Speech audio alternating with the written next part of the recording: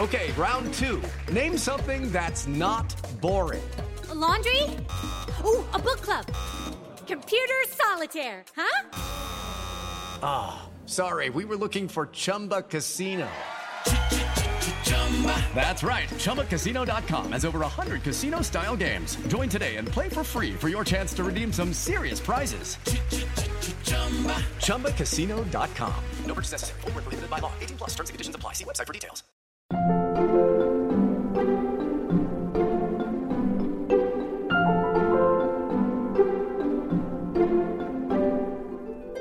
I don't believe in objectivity as something that happens in journalism. I think that we always have some kind of subjectivity. And so I wanted to always let readers know who I'm referencing and if I have a relationship to them. Mm-hmm. And I wanted to reject the idea that that in any way denigrates the quality of the work. Welcome back to Working. I'm your host, June Thomas. And I'm your other host, Isaac Butler. Isaac, it's always awesome to talk to you. But I think I recognize the dulcet tones we heard at the top of the show. Who do they belong to? Yes, we heard the dulcet tones of journalist, professor, theorist, and all-around mensch, Steven Thrasher. Ah, yes. I thought it was him. And I should note here that Steven is someone I've known and liked very much for several years. We actually met in 2014 at the White House. Oh, can you hear that place being dropped? I don't know. Yeah, amazing. Yeah, although I have to admit, it was a building tour that happened during a convening of queer journalists. We weren't there to meet officials or interview anyone, so... You know, I went to the White House once in high school to be part of a group of carol singers. They had all these high school choruses singing carols in different rooms of the White House because they do, Christmas tours and stuff like that. Yeah, but was Steven Thrasher there with you? I don't think so. He was not. So you have the better story. Yeah, you have the better story. Exactly. Sorry. Steven, also one of the all-time great users of Twitter. All value, no bullshit, just a superstar on Twitter. But why did you want to speak with him for Working? Well, Steven is the author of The Viral Underclass, The Human Toll When Inequality and Disease Collide. And I actually first got to know Steven a little bit when The World Only Spins Forward came out. We were on a panel together and we sort of became correspondents during that. And, he's one of the people who's really connecting the dots between the AIDS crisis and the other kinds of pandemic crises that we face today in a really powerful way. There's kind of a circle of people who are doing that. Peter Staley, Greg Gonzalez, Sarah Schulman, who are all in ACT UP together, people like that. But Steven's book, The Viral Underclass, it really weaves a lot of disparate things going on in America into this concept of the viral underclass in a really powerful way. I am absolutely sure of that. And I'm very excited to hear this interview. But I believe that you have an extra segment that is exclusively for Slate Plus members. What will they hear? Well, I asked Steven about his career journey. He started out studying screenwriting, and he's now a journalist, author, teacher, activist, focusing on science and medicine and inequality. So how did he get here from there? What brings him from one place to another? And it's a really fascinating story, I think. Yeah, I bet. If you're a member of Slate Plus, you will hear that at the end of the episode. And if you aren't, it's really, really, really easy to join. Slate Plus members get to hear extra segments like that one on this show and others, such as The Waves and Culture Gabfest. You'll get bonus episodes of podcasts like Big Mood, Little Mood and Apple's Podcast of the Year, Slow Burn. And of course, you will never hit a paywall on slate.com. To learn more, go to slate.com/workingplus. All right, let's hear Isaac's conversation with Steven Thrasher.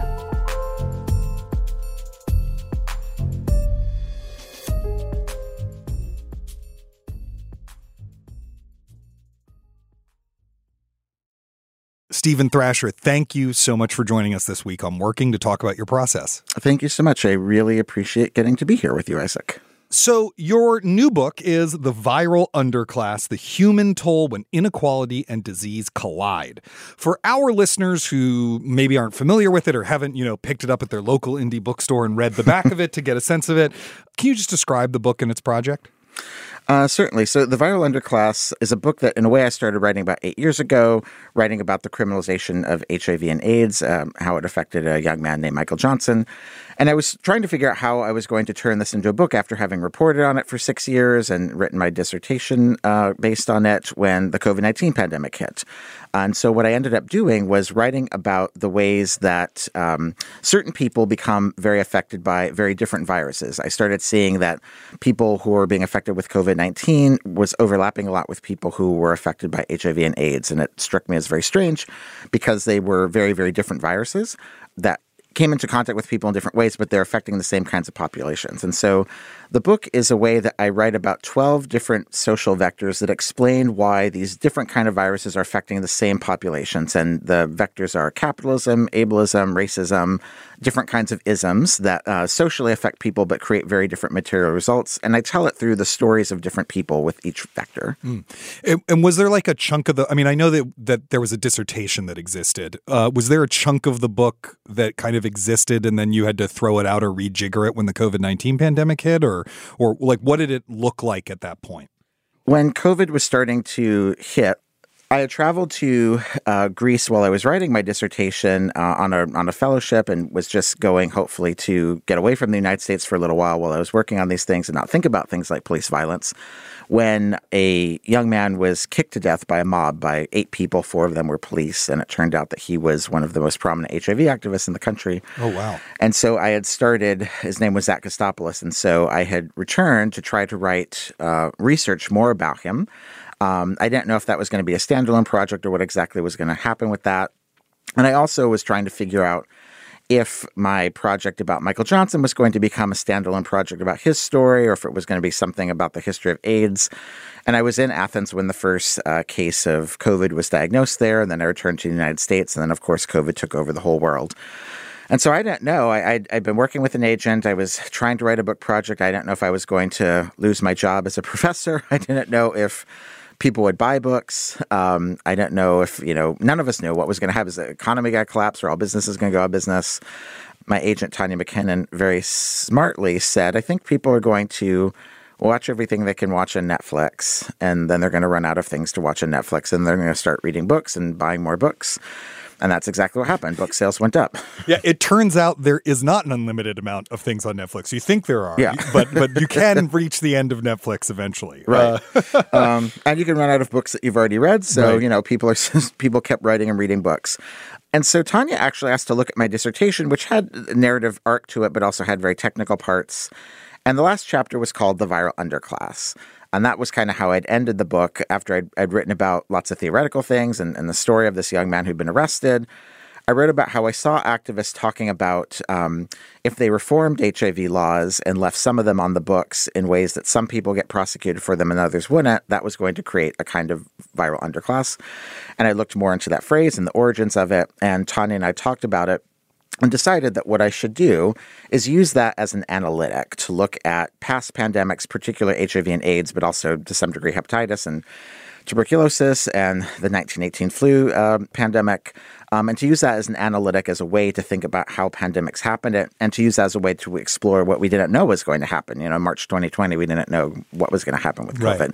So that was kind of how it began, and another move from it was, I think, the dissertation and my previous reporting on this had really focused on the ways that HIV criminalization showed a kind of systemic racism and illustrated a kind of racism.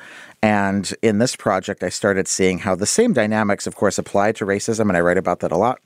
But I also saw in Greece, with the killing of this HIV-positive Greek person, that was happening outside the context of U.S. race relations. It was happening to white people in Europe, and I saw ways that it was happening in Asia. And I saw how similar dynamics were happening around disability here in the United States and around the world. And so that became kind of the move to go from a project that was really about race and HIV to sort of say this illustrates a set of dynamics that can explain how marginalization happens, and viruses kind of give us the key to understanding how that happens. Wow. You know, one thing I love about the book is how generous you are with sharing credit for things. You know, if you get an idea from somewhere, you're not trying to claim it. So, for example, the term the viral underclass, you didn't coin it. You're adapting it and expanding it and everything like that. And you're very open about that. You talk about Sarah Schulman and you know, the way that she sort of opened your eyes to how viruses affect the world. The history of the world is the history of viruses, right? And you mentioned two books that are big influences on the viral underclass. One is The New Jim Crow by Michelle Alexander, and the other is The Shock Doctrine by Naomi Klein, which, you know, both of which were books that, particularly The Shock Doctrine, I just remember when that came out, just blew my mind. Were there other books you were thinking of as models, or, you know, when you're trying to solve the problem of how to accomplish what you wanted to accomplish in a book for a general audience or whatever, that you were looking to for inspiration, and what did you pull from them? Well, yeah, certainly. New Jim Crow opened my eyes in a lot of ways. And one of the things I was riffing on from her book is the way that she also writes about. She did not come up with the term New Jim Crow. It was something that she heard in Community, and she's kind of making a new legal theory or way or legal analytic for people to understand these dynamics in society. And so that really appealed to me.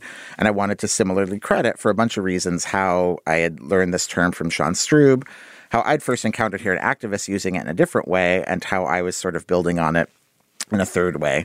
And it was really important to me to credit people for a couple of reasons. I feel like when writing for print magazines and newspapers, editors are often trying to get rid of that. It is an inline credit. You can usually hyperlink, but there have been, you know, we've seen a couple of them this year, disasters where book authors have credited people in their footnotes or even in line, and then the adaptation ends up taking the credit out, and it looks bad for something the author tried to do.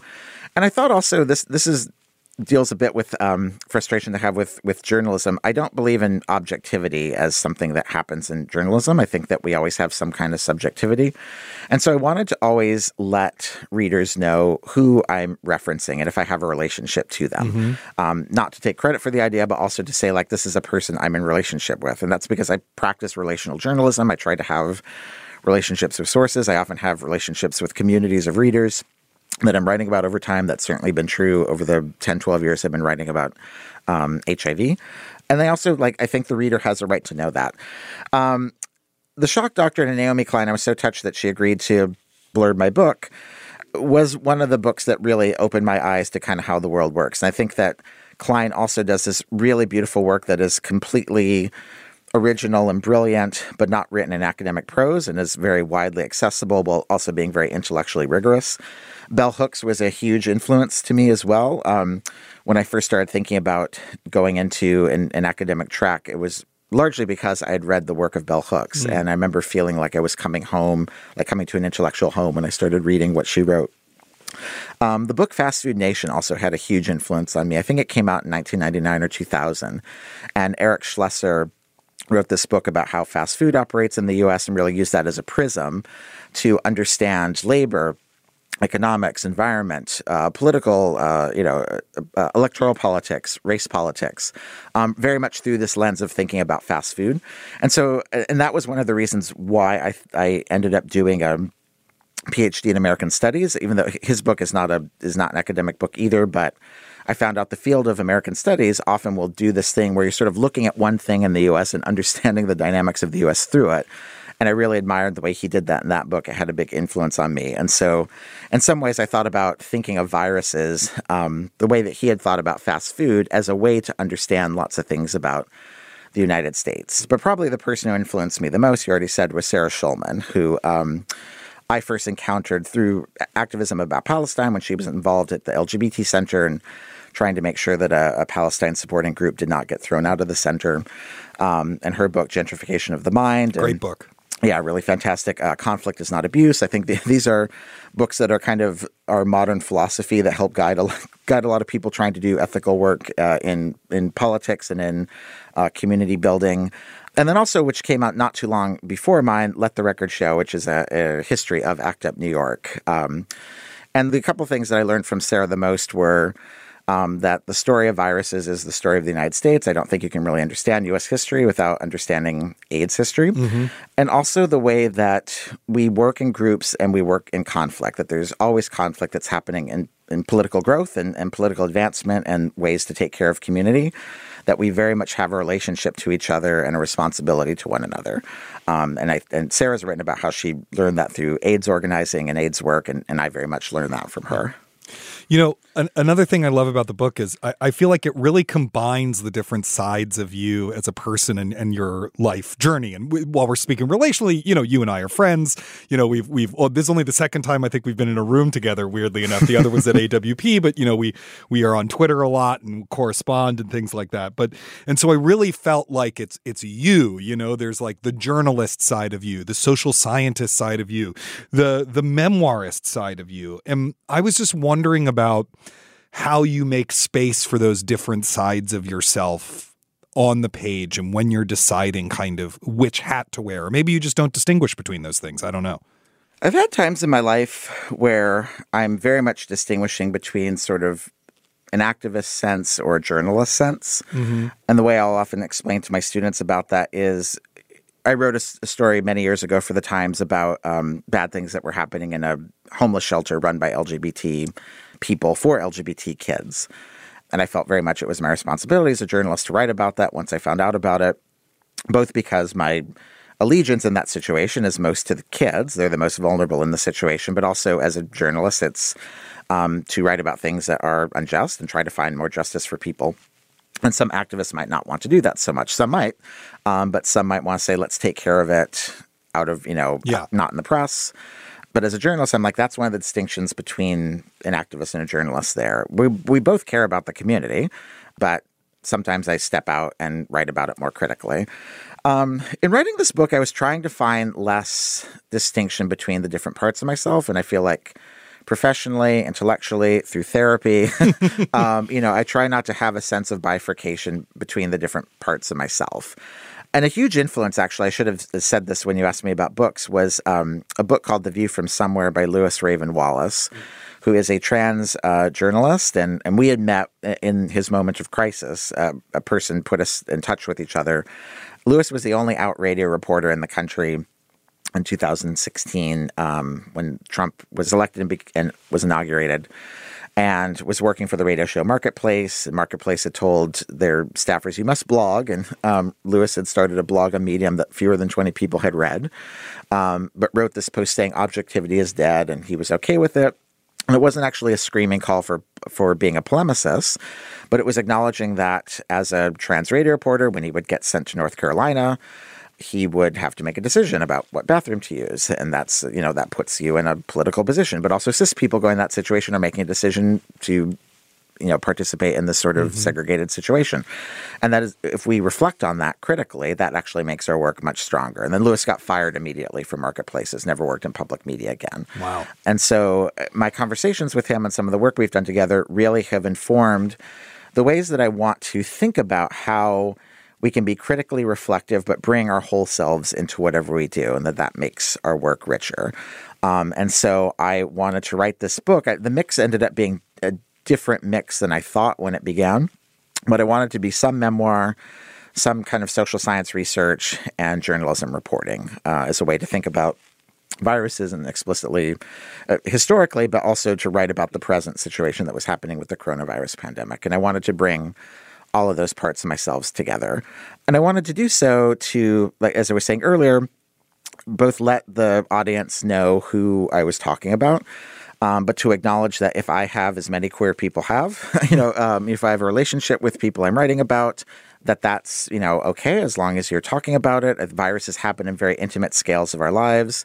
So much of the ways I've benefited from the science and the politics and the culture of queer culture in the 80s and the 90s comes from queer activists and gay activists and ACT UP and news publications and government who all knew each other and were working very diligently and ethically together to try to stop AIDS from killing people. And that involved activists, artists, journalists, scientists, working together. Sometimes, people had lots of relationships with each other, losing people they loved. And I wanted to reject the idea that in any way denigrates the quality of the work. Sometimes it's because people are explicitly affected by something that they end up spending the most time in the lab or the most time on the Hill or as journalists trying to solve what's happening.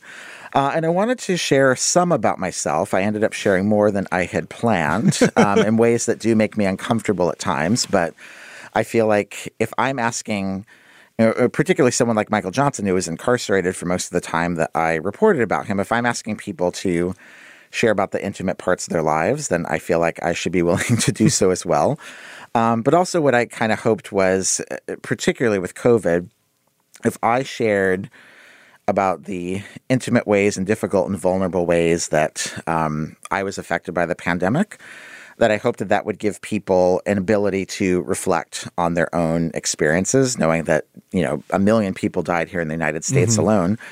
And I think so much news media, even more so after the book's been published, is just relentlessly trying to get us to move on. And so I wanted to be vulnerable about my own processes of mourning and loss in ways that I hoped would give readers some space and ability to be vulnerable within themselves and to experience their grief and loss. We'll be back with more of Isaac's conversation with Stephen Thrasher.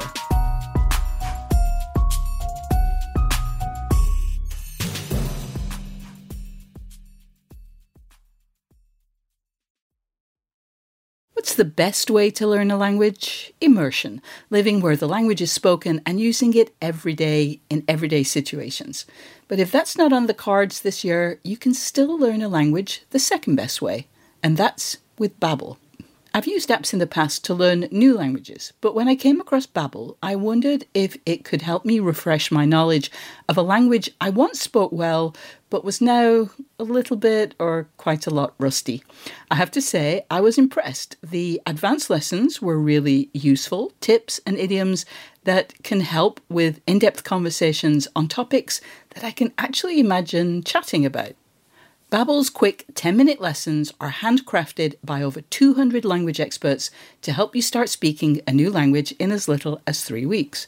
Babbel is designed by real people for real conversations, and the tips and tools are approachable, accessible, rooted in real-life situations, and delivered with conversation-based teaching so you're ready to practice what you've learned in the real world. What's more, all of Babbel's 14 award-winning language courses are backed by their 20-day money-back guarantee. Here's a special limited-time deal for working listeners. Right now, get up to 60% off your Babbel subscription, but only for working listeners at babbel.com/working. Get up to 60% off at babbel.com/working, spelled BABBEL.com/working. Rules and restrictions may apply. Our bodies come in different shapes and sizes, so doesn't it make sense that our weight loss plans should too? That's the beauty of Noom. They build a personal plan that factors in dietary restrictions, medical issues, and other personal needs so your plan works for you. Noom doesn't restrict or shame when you want to treat yourself. Their flexible program focuses on progress instead of perfection. You don't have to give up carbs or anything. And with their daily lessons, you can learn something new about your food choices every day. After just a few days of using the app, I learned how to recognize cues for overeating and how to choose the right foods to feel full. Stay focused on what's important to you with Noom's psychology and biology-based approach. Sign up for your trial today at Noom.com. That's NOOM.com. And check out Noom's first ever cookbook, The Noom Kitchen, for 100 healthy and delicious recipes to promote better living. Available to buy now wherever books are sold. Listeners, we want to hear from you. Every other Thursday on Working Overtime, we answer listener questions. So please tell us your creative challenges and let us help you. Drop us a line at working@slate.com. You can also send a voice memo to that address or give us a ring at 304-933-WORK. And if you're enjoying this episode, and we hope you are, don't forget to subscribe to Working wherever you get your podcasts. Now let's return to Isaac's conversation with Stephen Thrasher. You just mentioned sharing a lot about yourself. Sometimes some things that make you uncomfortable. You brilliantly teed up my next question, which had to do with, you being present, the first person pronoun being present on the page. I know, like, when I was writing the method, it was like I really spent a long time wrestling with where am I in this book, and eventually where I came out was I'm going to be in the introduction and afterword. And then there's going to be enough of a sense of style in the book that like a subjective human being is writing and telling you this story. But because most of the story takes place before I was even born, and I'm not doing that many first, but I needed to get out of the way of it for the most part. Whereas you really did the opposite. You're very present on the page. You're sharing stuff about your own health problems and experiences in the American healthcare industry and all sorts of stuff like that. Yes, about my balls. About your balls. Yes. Well, okay. Yes. You're sharing. Yes. You're talking about your balls. I was wondering, and maybe that was one of the parts that you were uncomfortable with. Let's talk a little bit about the process of writing stuff about yourself that you still might feel uncomfortable with having out there in the world, even now the book's been out for several months. I've done a thing that multiple editors who are good have noted with me. You know something when multiple editors critique something, that it's probably you and not just the editor. Right. And so one of them is like, I'll often have some impetus about something that I want to write about, but it feels like too hot or a little scary to write about. And I'll bury a short reference to it somewhere to the mid to the end of what I'm filing. And a good editor will find that, be like, no, move that to the beginning. So the way that happened the most in this book was I had a bunch of people read individual chapters because there's so many different things I write about. Mm-hmm. So I had a bunch of different people reading chapters kind of for expertise review to give me some insight about what they thought about the subject matter. And I'd given my second chapter to Greg Gonzalez, who's an epidemiologist and ACT UP alum, really wanting his insight on ACT UP history and some epidemiological questions. But he found like 2 paragraphs where I wrote about this friend of mine, Olivier. I was like, this seems like you're putting a lot of heart in it here. Why is this at the end? I really think the chapter should be about this person. And Olivier was a friend of mine, a person I had kind of a heart-love connection with. Only also saw a few times in the years we knew each other, but corresponded for about 7 years. And I knew Greg was right. So I went back and rewrote that chapter, really framing it around this person, which also meant I had to show a lot about how much I love this person who's now deceased and how and why HIV had kind of intervened in the way that we related to one another. And the hardest thing about that was I had, he died in 2014. And the hardest thing about that was that I had like 6-7 years of Facebook messages with him. So I actually went back and read all of them and quoted from them and used them as an archive. And I felt like it was a hard thing for me to do. I also felt like I had to put a lot of myself in there too. So it wasn't unfairly just on this one person to make myself vulnerable. But it was a chance for me to put into practice something that I teach kind of intellectually, which is to use queer methods and to look for archives that you don't find in other places. And oftentimes when we're writing about people who had HIV or who lived with lives or deaths that were stigmatized or that were marginalized in some way, we're not always looking at traditional archives. We have to look in kind of queer spaces and unusual spaces. So this was an opportunity for me to practice what I preach and to utilize that myself. And that ended up bringing a lot more of myself into it. The other thing that was fairly obvious that I was going to write about once it happened, but I certainly didn't predict it, and I was very heartbroken about it, was that one of my closest editors who'd mentored me, Ward Harkavy at the Village Voice, died of COVID about maybe a month or 2 after I'd signed the book contract. And he was a really wonderful guy, very funny. An old school alt weekly editor, and actually had edited my first story where I ever wrote about AIDS in some way. He wasn't gay, but I think he was in a David Sedaris or an anti-David Sedaris way. I would say like there was a lot of queerness to his life. He had been a member of the disability community. He had a stutter. He was single for most of his life. He had pretty non-normative politics. He had been very close to lots of queer people, gay men who died of AIDS. And so I felt kind of a responsibility to him. And he didn't have close family, so I was one of a few people who ended up kind of settling his affairs and taking care of his estate, planning his memorial service. And so I ended up writing a lot about that process and how much I had loved him. And so that was a chance for me to practice some of the craft things that he had taught me. But also to share with people like what this loss was like in a way that many readers have written to me that they appreciated because they had some similar experiences and felt and appreciated feeling validated in what they'd gone through, again, in ways that were often encouraged, like just to move past and sort of say like, that happened a couple of years ago, move on.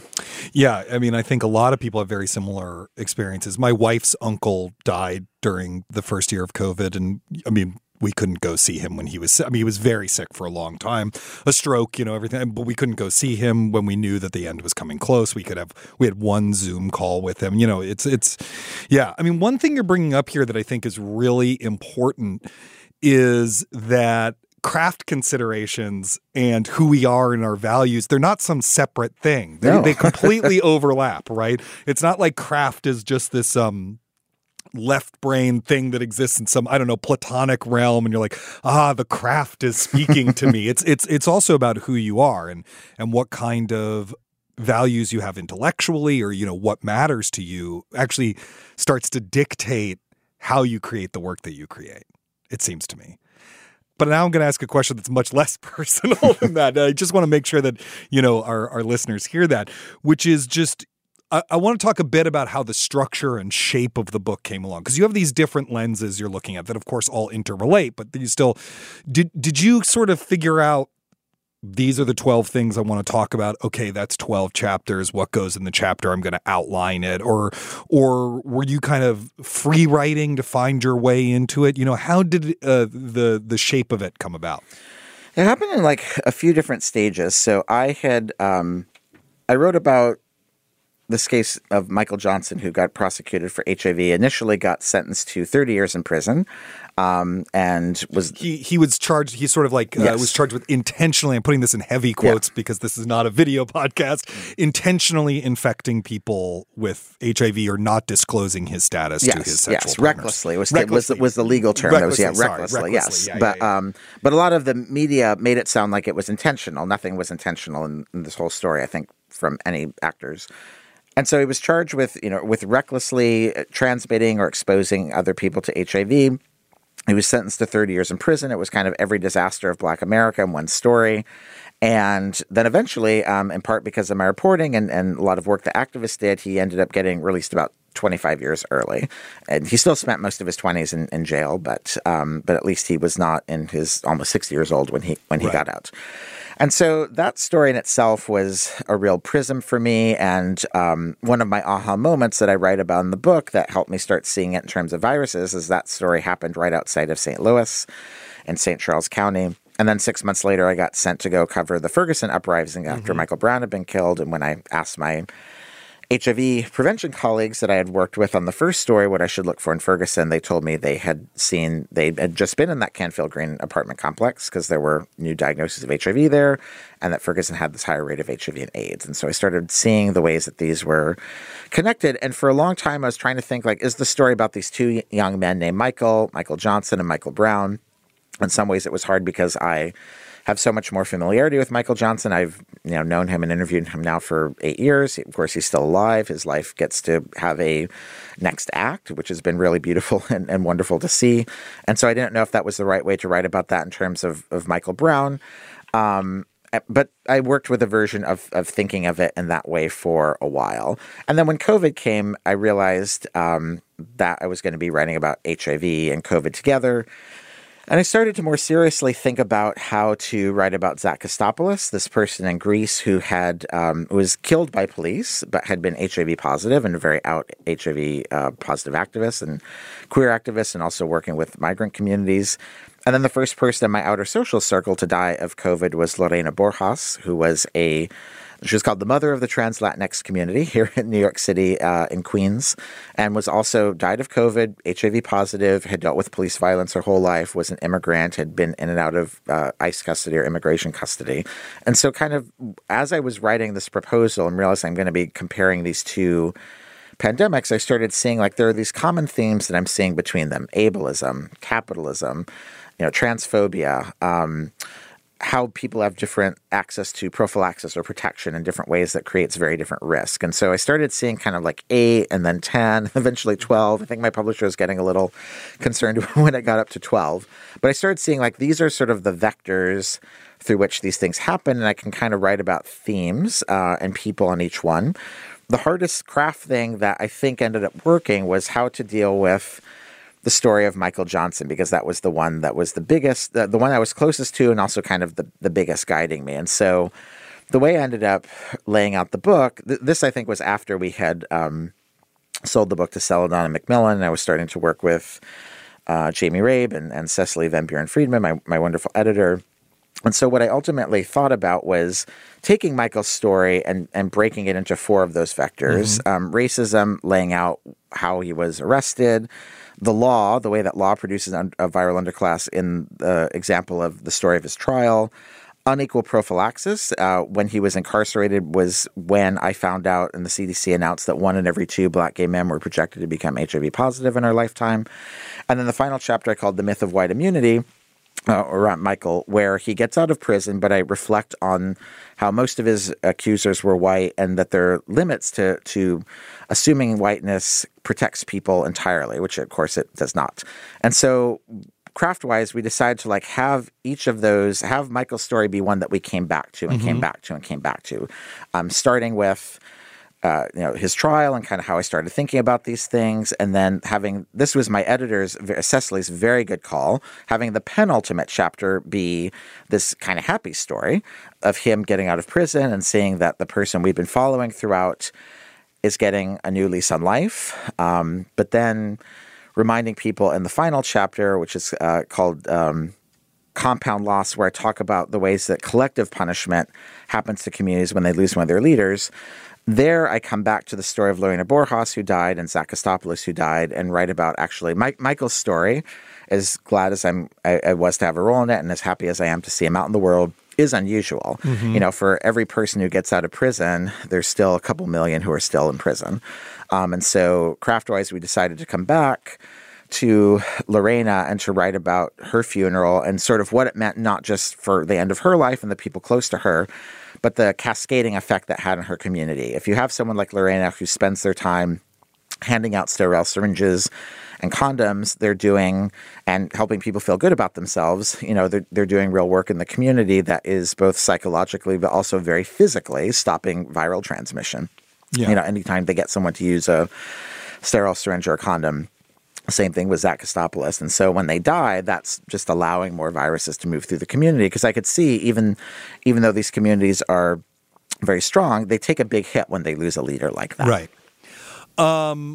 I'm just going to ask some really basic questions right now. Do you draft by hand first? Do you draft in a computer first? What programs do you use? I love these kinds of questions. Oh, good, good. I think this is so. Writing is a very physical thing, right? Yeah, no, because when I was starting with my book, because I was trying to discover the voice, I had very elaborate outlines actually on this iPad, but then I hand wrote until I figured out what it was supposed to sound like, and then I started typing it up or whatever. But so what was your process like of actually drafting it? Yeah. So I'm not I don't write out by hand. Sometimes I remember hearing Ira Glass in one of these New York Magazine or how do you organize your life? And I remember hearing him say, no matter the size of the project, it doesn't matter what it is, you always have a handwritten 1-page outline. So that's something I will do. Like when I'm writing a chapter, I would have that sort of for each chapter, sort of like an outline by hand of the chapter, but I don't draft sentences by hand usually. I've also learned that if I'm transcribing an interview. When I was younger, I did them all myself. Now I can pay somebody to do it. But still what I'll do is, even if it's me conducting the interview and I have paid someone else to transcribe it, I then print out the transcript, play it, and read along with it at the time. And then I just highlight what I think I might want to use. And that really helps me. I worked for the StoryCorps project for a year, and learning to be an audio editor really, made me understand how to listen for the phrase that things are going to turn on. But what has sort of freed my brain and the hack that I've learned, and not having to just write that down quickly, but actually look and read at the same time as I'm listening to it or as I'm playing it. And so I would play an interview with Alice Wong, and then I would listen to and highlight the lines I think I'm going to use, and then put those in a document. And then sometimes literally just take those quotes and start writing around them, or sort of thinking if ordering those quotes around, what's the story that's told in this person's quotes? And it could be 10, it could be 3, but sort of ordering those out and then kind of writing the scene around those, letting the quotes first tell the story and then writing in around it. So that's a hack that I've used. I love that. I'm gonna use that. I'm gonna listen to that. I'll get over my own disgust at hearing my questions and I'll listen to the interview while I read the transcript. I love that. One other thing I'll add to that might be useful for your students that I found worked really well, because I try to bring my students into whatever I'm working on, and I particularly with my editor's permission. But when I'm being edited, I will often share the draft of that with my students so they can see the process of me being edited. The 2,000 edits, I think that were in this manuscript. So my students can see me being edited as I edit them. But one of the most wonderful things about I won't say it's a good thing about the pandemic, but I ended up doing a lot of interviews remotely in ways that weren't in person, so they were video recorded on Zoom. And I tried doing something where I would give my students the raw interview I had done in a story and having them write an exercise about it without reading what I'd written.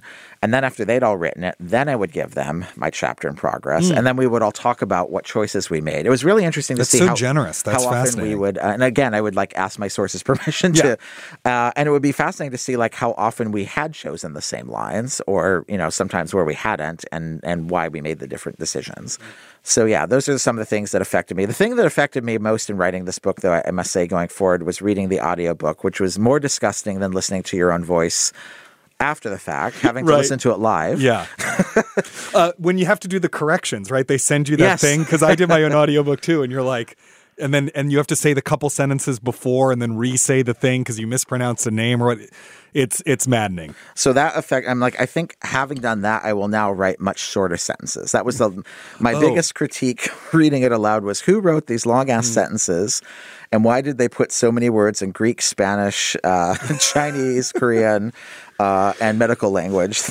I had to have a friend who speaks Russian say all the Russian words into a recording for me so that I could learn them, because I had only ever read them. I had and it turns out I had been mispronounced. Other than Chekhov and Stanislavski, I had mispronounced everyone in my head. And on that note, Stephen Thrasher, thank you so much for coming on the show. I've been looking forward to this for a long time. It's been great to talk to you about your process. Thanks. I really appreciate it.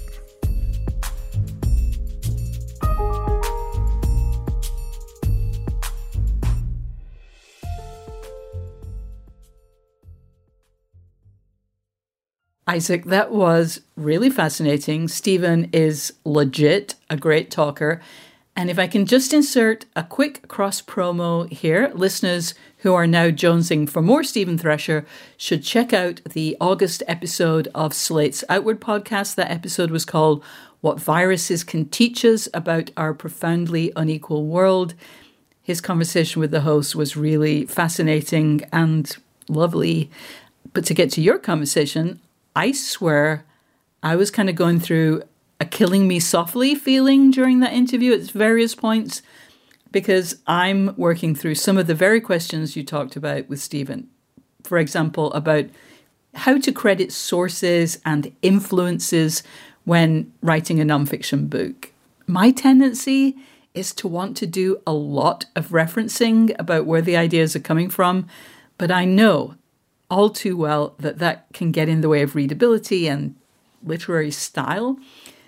And it's also one of the things that differs between journalism and book writing. You can't usually footnote in journalism, and you can't hotlink in a book. And so I'm curious, what did you learn about managing citation in the text as you wrote The Method?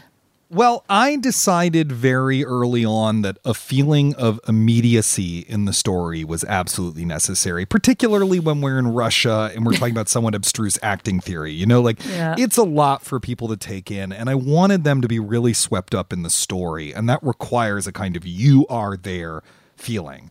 Yeah. And so early on, one of the first lunches I had with my editor once I started working on it, I said, I think one of the rules of this book is that I'm not going to use secondary sources directly. I'm not going to quote secondary sources. And he agreed with that. So it was really important to me that the book then have a really robust endnote section and that everything be really well documented. I am terrified of inadvertently plagiarizing something, as I think everyone who does a big nonfiction project is scared of it. And one of the things I asked my fact checker to look out for was that, and we changed phrasing. I caught one little thing between the galley and the finished text that I changed. It's like, this is something I care about really deeply. Yeah. When people use my work without credit, I get annoyed by it. So, I don't want to do that to other people. Yeah. And I think the way Stephen is doing it in his book is absolutely aesthetically the right decision for that one. And the way that I did it in mine is aesthetically right for the method. But boy, did that make the endnotes process a beast. So the big advice I have is this: do the endnotes as you go. Every time you finish a draft of a chapter, or maybe even a major section of a chapter, just pour yourself a cup of coffee or a glass of red wine and take care of the notes for it. You don't want to be in the position of doing the notes after the book is written. And has what you learned when writing your book changed the way you write journalism now that you're back to freelancing? Well, I definitely think I'm much better at research in general. I mean, as you said earlier, the weird annoying thing in journalism is that there's no citations, there's no footnotes, there's no endnotes, there's no nothing. You have to keep track of that stuff for fact checkers, but the reader doesn't really get to see it. So how do you fairly credit people without torquing all the sentences of the piece out of whack is a really serious part of the craft of journalism. Yeah. If it appears online, you get some help out of hyperlinks, right? Yeah. Hyperlinks are really your friend, and I really try to do that as much as possible. But it's also hard when, like I have a piece going up later this week where very little of the research exists online. Most of it's in books. And so figuring out where do you put the according to, and how do you not just, say that over and over again? It's really tricky. Yeah. I was nodding along when Stephen mentioned that when multiple good editors make the same point about something you do in your writing, it's probably something you should think about and maybe even consider changing. What's your equivalent of Stephen's dropping a tiny mention of something that really should be the central framing of the piece toward the very end of a story? That's a really interesting question, and I really want to hear yours, but I'll go first. What I would say is that particularly earlier on in my writing career, I was working very regularly with Dan Kois right here at Slate.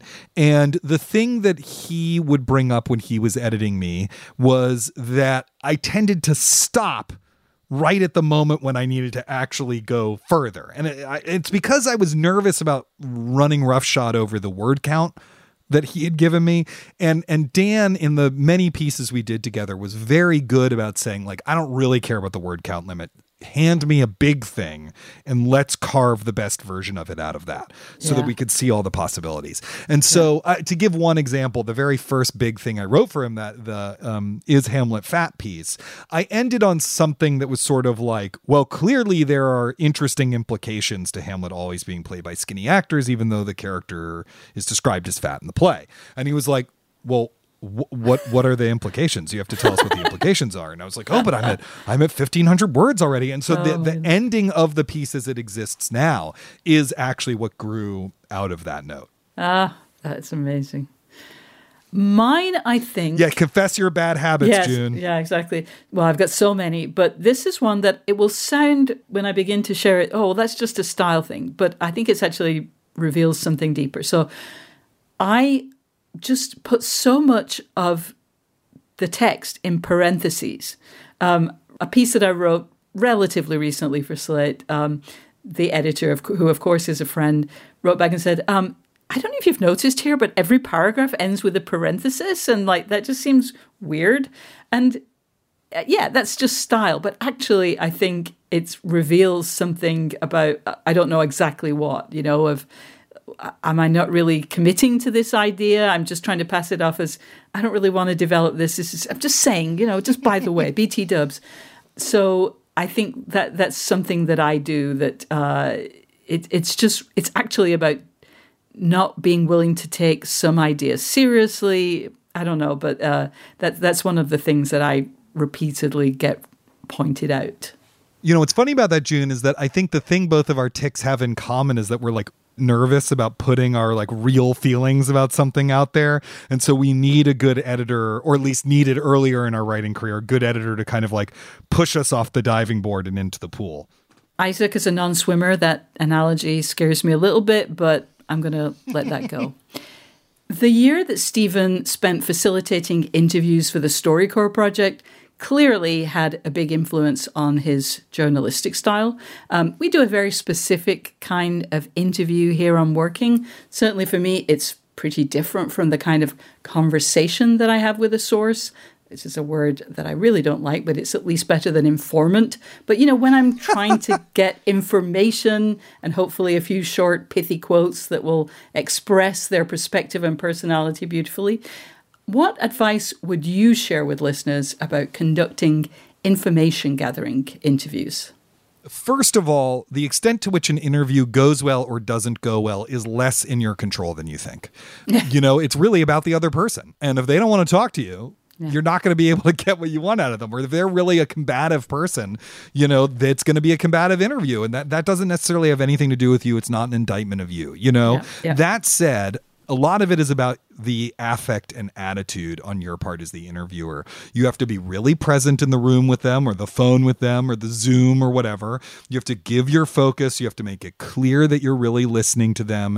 You have to be warm. You have to be inviting, you know, and you have to prepare. Now, I actually think in the early days of interviewing, I got really caught up in my prep, and it would be hard for me to kind of improvise off of it.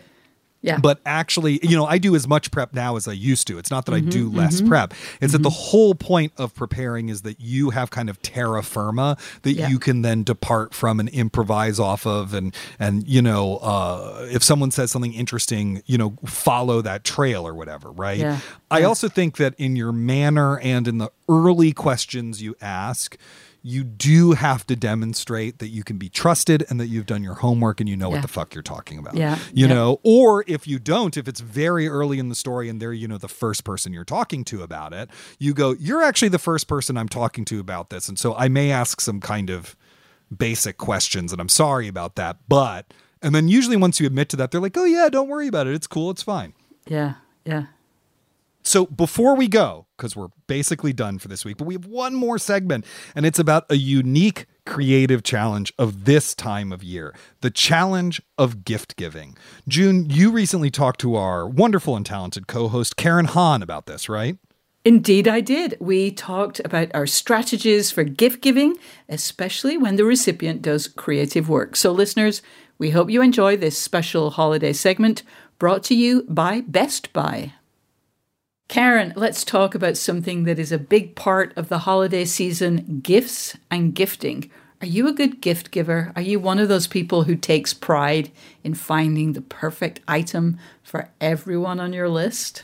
I absolutely am. I love giving gifts. I start thinking about them a few months before December, to be honest. But the big problem is that once I actually have them in hand, I have a lot of trouble waiting until the holiday season to actually give them to their intended recipient. Like, I'm always like, oh, like, can I just give you your Christmas gift early? Like, I just want you to see it because it's so great. What about you, though? Are you a gifting genius? I have to ask before I answer that question. Have you ever had to buy an extra gift because you've given it too early and you're like, oh man, I just got to buy something else. Oh. Yeah, I have. Oh man, you got to get the timing right. I know. Oh. It's so hard. Oh. So am I a gifting genius? I would just say I have my moments. I don't have to buy for many people. And I have a sort of repertoire of go-to gifts for several of my regular recipients, like stationery for my partner. And, you know, now I think of it, stationery for my mom. A lot of stationery. I'll tell you what, though, I am absolutely amazing at buying gifts for myself. I recently made a purchase that was inspired by our co-host, Isaac Butler, who recommended a laser printer for anyone who writes and shares their work. I got one, and it has really genuinely improved my productivity. I've found that it really helps to have a physical version of my work when I'm revising stuff that I've written, or even as I'm collecting my thoughts together to write, a first draft just to make sure I don't miss anything. Totally highly recommend. Are you much of a self-gifter? Does it count if I would categorize it more as like retail therapy?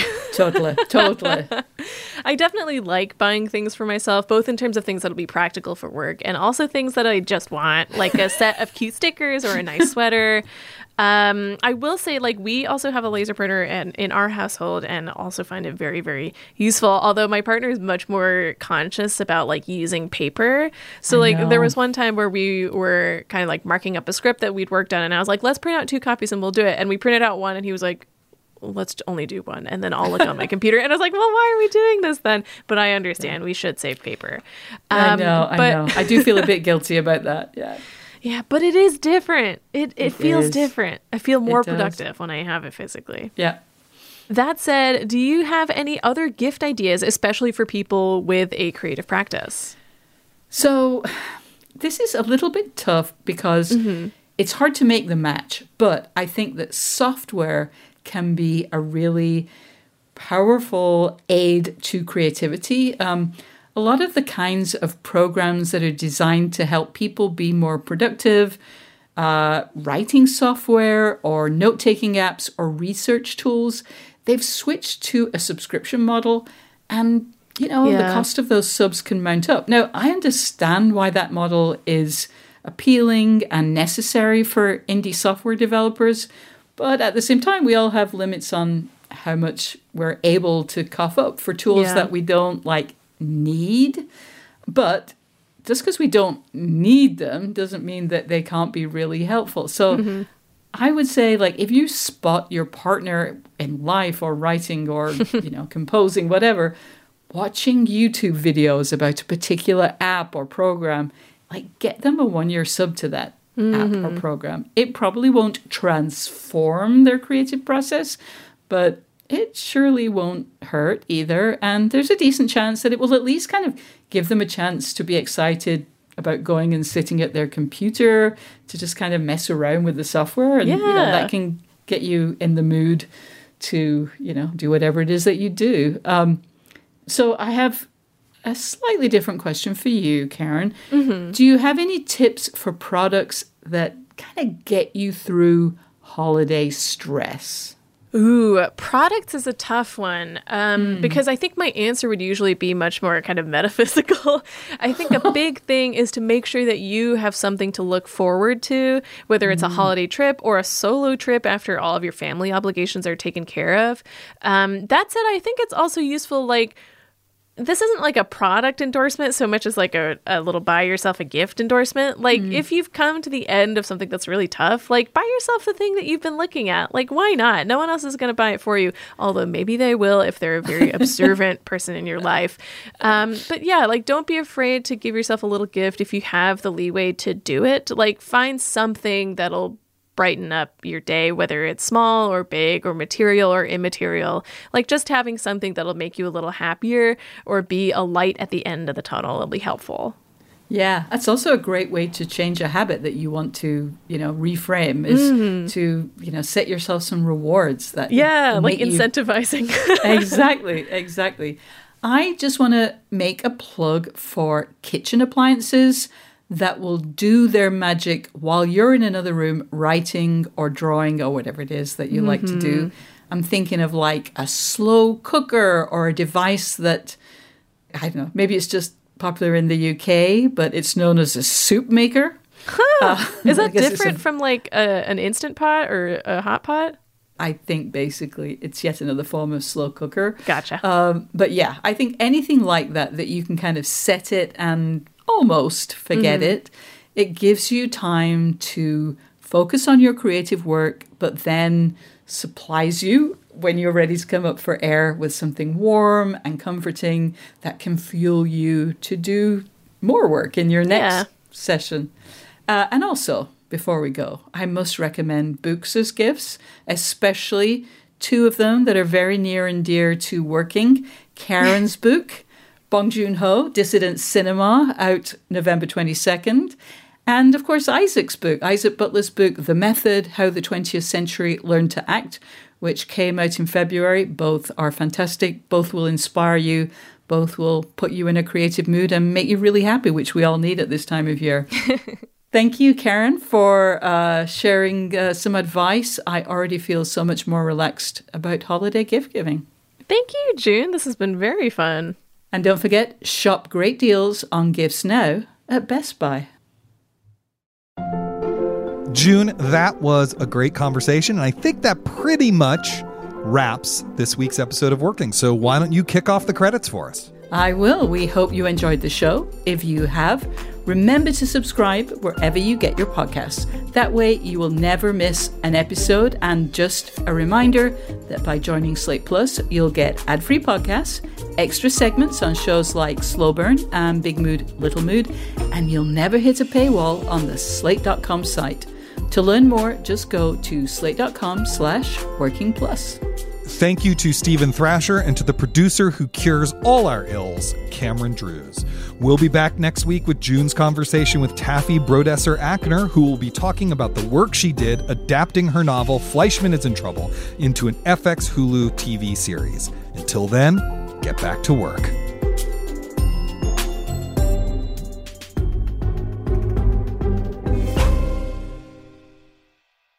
Lucky Land Casino, asking people, what's the weirdest place you've gotten lucky? Lucky? In line at the deli, I guess? Aha, in my dentist's office. More than once, actually. Do I have to say? Yes, you do. In the car before my kids' PTA meeting. Really? Yes. Excuse me, what's the weirdest place you've gotten lucky? I never win and tell. Well, there you have it. You can get lucky anywhere, playing at LuckyLandSlots.com. Play for free right now. Are you feeling lucky? No purchase necessary. Void where prohibited by law. 18+. Terms and conditions apply. See website for details.